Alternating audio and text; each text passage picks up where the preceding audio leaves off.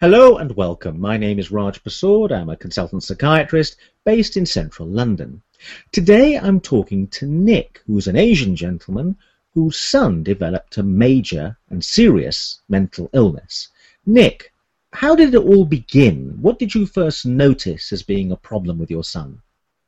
First notice very minor examples of odd behavior. We have a downstairs toilet. He went in there once and I heard him using a hammer on the door. I mean, at that time, it was nothing for me. So I went and, what are you doing? No, Dad, I'm trying to this or that.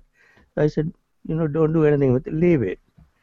Then sometime later, of course, after he went to university, when he came back, we noticed certain funny behavior. He used to go out only at night. He thought the stuff in the refrigerator was all poison. He wouldn't touch it. Odd things like this, there are many examples, which is too detailed to go in. That's how it started. And then this odd behavior made us go and see the GP. And the GP referred us to a very prominent psychiatrist. He interviewed him in my presence for about 15 minutes, and he said nothing wrong with him, send him back to university. So he went back to university. And then there we noticed certain things happening. He was at Nottingham then. He was working part-time in a video library shop, library outlet. And one night he rang at 10 o'clock and said, Dad, there's a Chinaman out there waiting with a baseball bat. And similar sort of statements followed. He said, there is the British, this right-wing party in the library watching me all the time. This odd behavior like that, very paranoid behavior. So eventually I went and brought him back from Nottingham. Then after some time we engaged him at a Middlesex University. Similar sort of thing happened. He wouldn't stay at one place. I mean, he used to move from one room to another room in his houses every month or so. Eventually bought a house near the campus, 2 minutes walk from the campus. And he stayed there on his own. And there one day he rang sometime in the end of July. I think he rang and said, Dad, I want to come home. I said, okay. Why don't you come? Will you come by underground or rail? He said, okay. But he went to the station and he rang. I can't do it. I'm afraid to go on the train. So I went and picked him up. When I went to see him, he had shut himself in the front room and put something against the door. And, only when I opened it, I noticed the room was in darkness. He had drawn the curtains, everything. And then he was sweating and in the absolutely very terrified state. Anyway, so I brought him home. And about a week later, he attempted this, slit his throat. That is how it happened here. What do you mean by he slit his throat? Well, when we saw him in the bath full of water, his throat the flesh was hanging out from his throat. And then, I don't know how much of blood he lost, but he had to call the ambulance straight away. But he locked himself in the bathroom and made a serious suicide attempt. Yeah. I was able to, because I was doing some work on the flat roof. I joined in the bathroom. I had left one of the windows open, so I was able to get him through there and then rescue him, Otherwise he would have, lost more blood, I suppose. Did anything happen just before this incident that would have alerted you that something was seriously awry? No. You see, these things creep up on you. You don't realize that something really bad happened. Even when a clinician tells you, a top-grade senior house officer tells you, there's nothing wrong with it, it's all your imagination. Your son is perfectly okay. What do you want us to do? We don't know a thing about mental illness. And this lady says, your son is okay, send him back to university. It's all your imagination, fertile imagination, whatever it is she was saying. So what do? You think you are in the wrong. And that my son was able to convince that lady that he was perfectly okay, where he wasn't eventually. Even after all this, suicide attempts, and Biggie had to go back to the same CMHD, he was able to convince the consultant that the problem was with me, not with him. And they all believed that, unfortunately or fortunately. I don't know what to say about it. Even now, when I think about it, I say, what a bloody thing to do for. I mean, I'm not a young person to have imagination, things like that. I only go by what I see, and all the evidence was given in written format in A4 sheets. All that was thrown away. I don't know what those notes from me are in the case notes or not. One of these days I must go and have a look at the case notes. What's actually being written down there about this boy's setup, you see. So it is all. I mean, I can say without any doubt the fault is on their side. And as I said, even after that, there is no structure. There was nothing to say that your son will be looked after by so and so. Nothing of that sort, you know. So it is. I can't even talk about it. It's so bad it is to think about. It's upsetting, is it? Upsetting means not to realize that whatever we are saying over. I mean, the CMHT went off for more than a year. We made about 5 visits to them, and then they didn't take any notice. I want to come back to that because I think you're making some very important points there. But I want to go back to the actual incident in the bathroom. Mm-hmm. Were you talking to him through the locked bathroom door? No. Well, we knocked on the door. When he spoke, it was such a squeaky voice. I knew there was something wrong, but I didn't realize he had damaged his vocal cords. But then when I went in and saw him, it was all apparent. You see, the bath was overflowing. He had opened the hot water tap, and the blood was so mixed with the water, and it's pink in color, and everything else. You see, so I had to. And the worst thing of that is my wife had to look at his, throat in that condition. She had to hold him with a towel because I had to go, and she wasn't able to call the emergency services. I had to ask her to put the towel around his neck and hold him.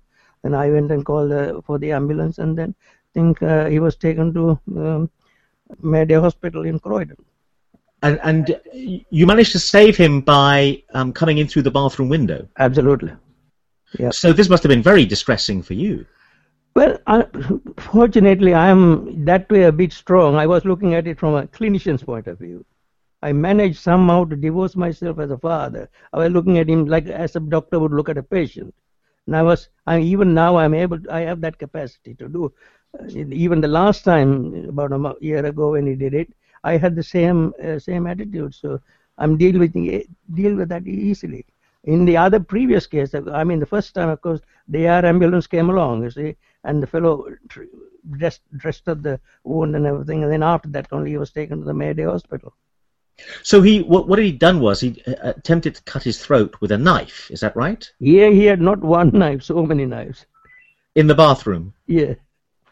Even the last time, he had 6-7 knives in last year when he did it. This time, of course, he stabbed himself in the throat 3 or 4 times. He didn't slit it right across, you see. So, same thing he tried again, I suppose. He said he was trying to find the jugular vein, he couldn't. And that second incident, he locked himself in the bathroom again as well? That partly is our fault. Whatever, he was living with us, and he was in a funny, strange sort of mood. But this comes and goes, so we didn't take much care of it. We had to go and visit a friend in France who was very dear to us, and they couldn't come over here because they didn't have a visa. They had come from India, so we went there for 3 days. We went on Thursday. And we came back on the Saturday. When we came back, the medication was being handled by an agency. They used to come in the evening and give it and go.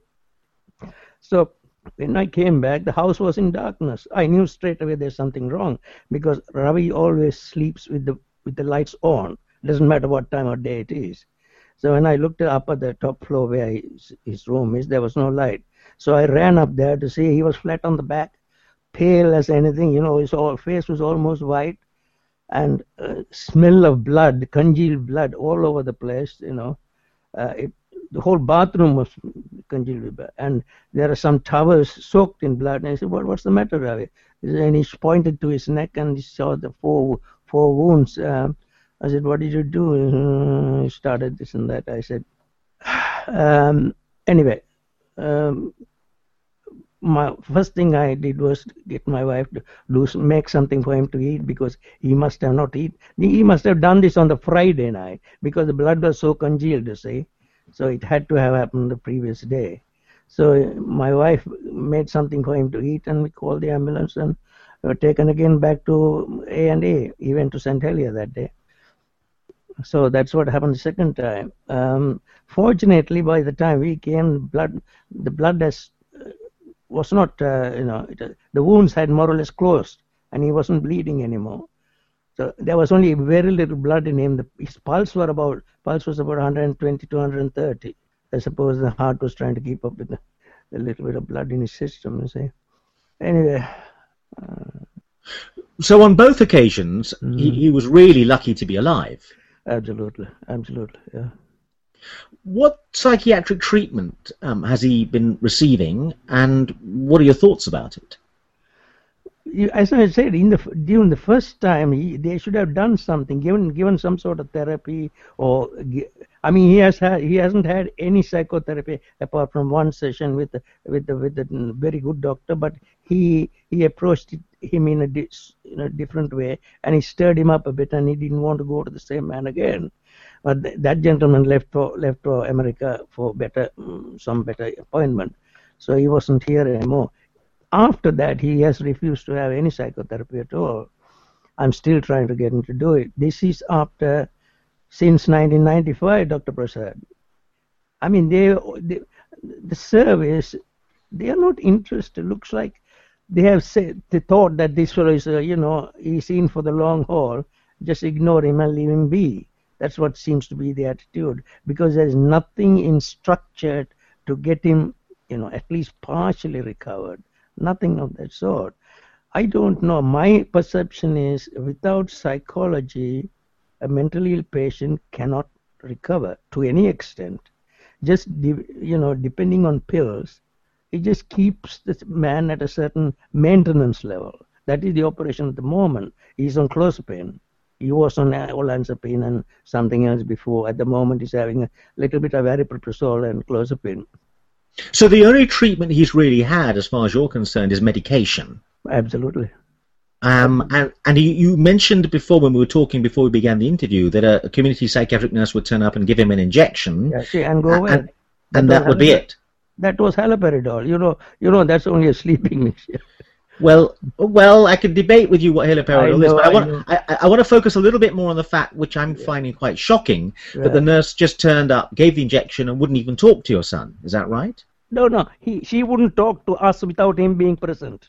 Right. That is a funny thing, because a fully trained nurse or psychiatrist or anybody who is dealing with a mentally ill patient knows when to talk to that patient, whether the parent is there or not. And know when to talk to the parent when the patient is there or not. Because my son doesn't like anything about him being told in his presence to anybody else. He would tell me, I told you that in perfect confidence. Why did you go and fucking tell that nurse about me? He started using these F words then, in the very beginning as well, when before he actually committed. Tried to attempt suicide. When he started using F words, in Asian community, children don't use F words in front of parents. But that was the start. I mean, I'm going back a bit now. Yeah, you're making a very important point there. But I want to go back to the point, which is another issue, which is that the psychiatric team, were not liaising with you properly. They would probably plead confidentiality, and they wouldn't converse with you. And you're a valuable source of information about the patient. Well, now they do. Now I send them emails about my son whenever I think they need a feedback. Now it's a different kettle of fish. Then it wasn't. This is okay.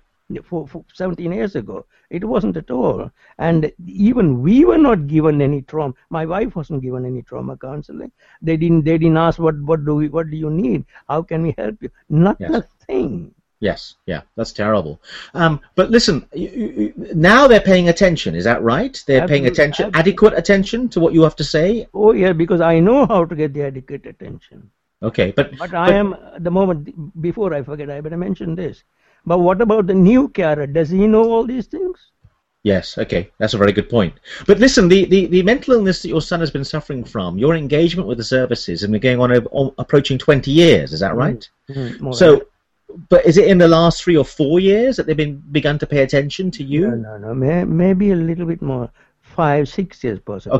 Okay. Okay, but really, yeah, because when I knew how to get hold of the names from my trust, the name, email addresses, I started using them willy-nilly, you see, and I got the right response.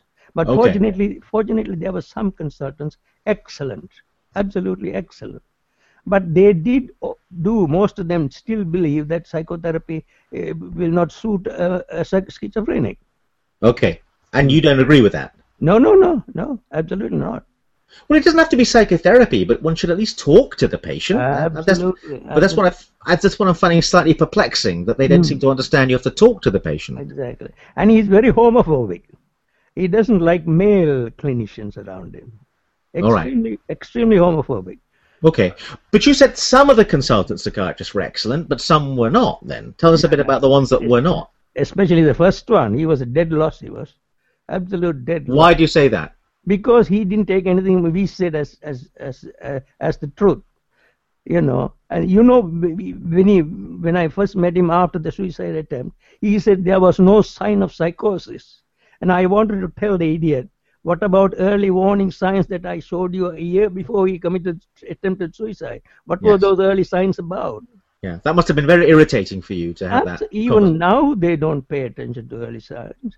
They don't know. They don't give a damn about early detection. Yeah. I agree with you. It's terrible. Early detection is far more important than early intervention. Intervention is always after a psychotic episode. Yes, I agree. But listen, what's your advice to anyone listening to this who's a father or a sister or a mother or a brother of someone with a serious mental illness who's going through what you went through? What advice would you give them? Get as much information as possible. I mean, you know, listen to people like us who has been through the mill. How do they find people like you? Well, carers associations, carers clubs, things like that. We get together and meet and also ask them, isn't it? I mean, there is Google in it to help you quite a bit. What reactions, medication reactions. But the information on Google is very variable. A lot of it is erroneous. It is. But some is good, isn't it? How do you know what's good and what isn't? That is also true. But then we go by experience, and now I can talk freely about this because I'm involved in it. I know what it is. I've been through the mill. I know it can happen again. Okay. But I have to be watchful. Yeah. Okay. So basically, the advice for a carer is to make contact with other carers. Right. From their experience. The problem is this. The carers must be informed before the patient gets out of the ward, when they have these what do you call these meetings before the person is leaving? Well, they're care planning meetings, care planning approach? Discharge planning meeting. Yes. Even before that. And my view is this. When the patient gets into the ward, the carers must be invited from the very first day or the second day or possible. I agree, but that doesn't happen, does it? That is what I'm saying. This is the thing. Yeah. So, and also at these discharge planning meetings, everything must be laid out, you know, everything like the gospel. They must say everything that is about the patient, whether if it is necessary, say it in the absence of the patient. This is what is going on. This is the medication. This is how he may react. This is what will happen if he doesn't comply. You know, he could become aggressive. If he doesn't take close-up in for 2 days, you know what happens, don't you? Those things might happen. These must be the warnings must be given. Warnings must be given to the patient's carers, and then they can take on and also follow up. When the patient is sent back home, nowadays, as you know, because of scarcity of beds, they are sent back home when they are not even ready. Yes, I agree. This is it. But these discharge planning meetings are often done very badly as well. This is it. Sometimes the carer is not present at these ward rounds. Yes. Yeah. I don't know why they call it a round. It's not a round anymore. It is held in a little room. I agree. And the standard is shockingly bad as well. Okay. But these things can be improved to a great extent. Yeah. I mean, I know I do these AIMS visit. I have visited about 50 acute wards in my life since 2007. You have to explain what AIMS is, because most listeners would not know. Accreditation of inpatient mental health ward. As I said, it is the wards are reviewed. They wouldn't call it an inspection, but it's like the Care Quality Commission. You see, we do it in the same similar sort of way. We meet the patients. We talk to the staff. Everything else, and see how the patients are cared for. And who's doing it though? Is it the Royal College of Psychiatrists? What organisation? Royal College of Psychiatrists, there will Okay. be one carer, one service user, and possibly 3 clinicians. It could be Okay. it could be a psychiatrist or somebody lower than that. So And we these go are to all and these are all inpatient units you're looking at. inpatient, yes, acute And care. how many have you looked at? I looked at about 50 so far. And what did you think about the standard overall? Some are absolutely out of this world, fantastic. Well, what proportion?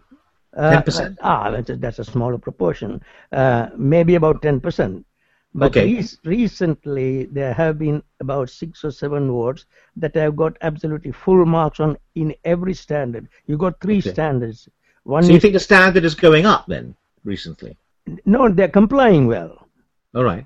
But listen, Standards if are 10% if they're 10% are good, Hmm.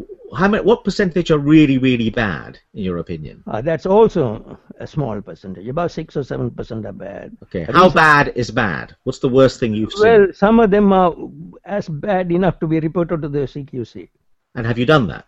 I think in one case I've done. There's one recently that come up. I don't know whether they have actually reported it or not. We recommended But it. what made you obviously got to try and retain the anonymity of the ward in particular. What made No, you think it was bad? No, we compare it against the standards. And Yes, but what made you think this was particularly bad? Give me an example of what you saw that was particularly bad, so that the listener would understand what you're getting at. ligature points, for instance. Yeah. Even right. by their own submission. I mean, the wards do their own reviews. Yeah. Okay. After Okay. them, when they come to us, their own reviews have said, sometimes there's problem with the staff itself. Okay, but we're running out of time. So let me ask you finally about your son. How is your son now? Well, he's still having this certain flare-ups in the sense that about 2 or 3 weeks ago, he was in the kitchen with my wife and something happened, and he's talked about she interfering with him sexually when he was small, when he was a child. And this was stated by him about 6 or 7 years ago. And suddenly this came up again. And then he said, I'm not going to stay here. I'm going away to there is a halfway house about 10 minutes walk from our house. Mm-hmm. I mean, he was given a place there to stay. Mm-hmm. And at the moment he's gone back there with his stuff, you see. But he comes home. And he has slightly improved. His mannerism is slightly improved. Okay, what do you think about the standard of treatment he's getting now? He doesn't. The lady there doesn't believe that CBT helps him. She doesn't believe in CBT for mental ill patients. So you don't agree with that? No, absolutely not. Okay, so basically you remain. Point is they must first try to see whether it works or not. I agree. How can you assume that everybody is the same? I agree. So basically, you're still not happy with the standard of treatment he's getting now. No, not yet. There is no set program for him at all. Even now. Okay, I'm going to ask you a slightly provocative and maybe rather difficult question. But clearly, looking after your son and wrestling with the serious mental illness has been very stressful. Yeah. But wrestling with the services has been stressful. So which has been more stressful? Dealing with the services, which weren't very good a lot of the time, or dealing with the illness that your son had? Which was more stressful? It is equal for me. I mean, I can go and now. Yesterday or day before we were at a big meeting, and the chief executive asked us what have we got right, what have we haven't got right. So we told them the same things I was telling you. Yeah, that the patient is sent home without any warning. But these are old stories. They've been going on for decades. Exactly. He should know that by now. Exactly, that's what it is. Yeah. But that's all. Anyway, I mean, the evidence is there since the year dot. Yeah. If you're having to tell him that again at this stage, that's ridiculous. And anyway, listen, Nick. Many thanks indeed for talking to us and sharing your experiences. And I think that it's very important what you've had to say, and I hope that it will make a difference in terms of improving services for the future. So thank you very much indeed, Nick. Thank you.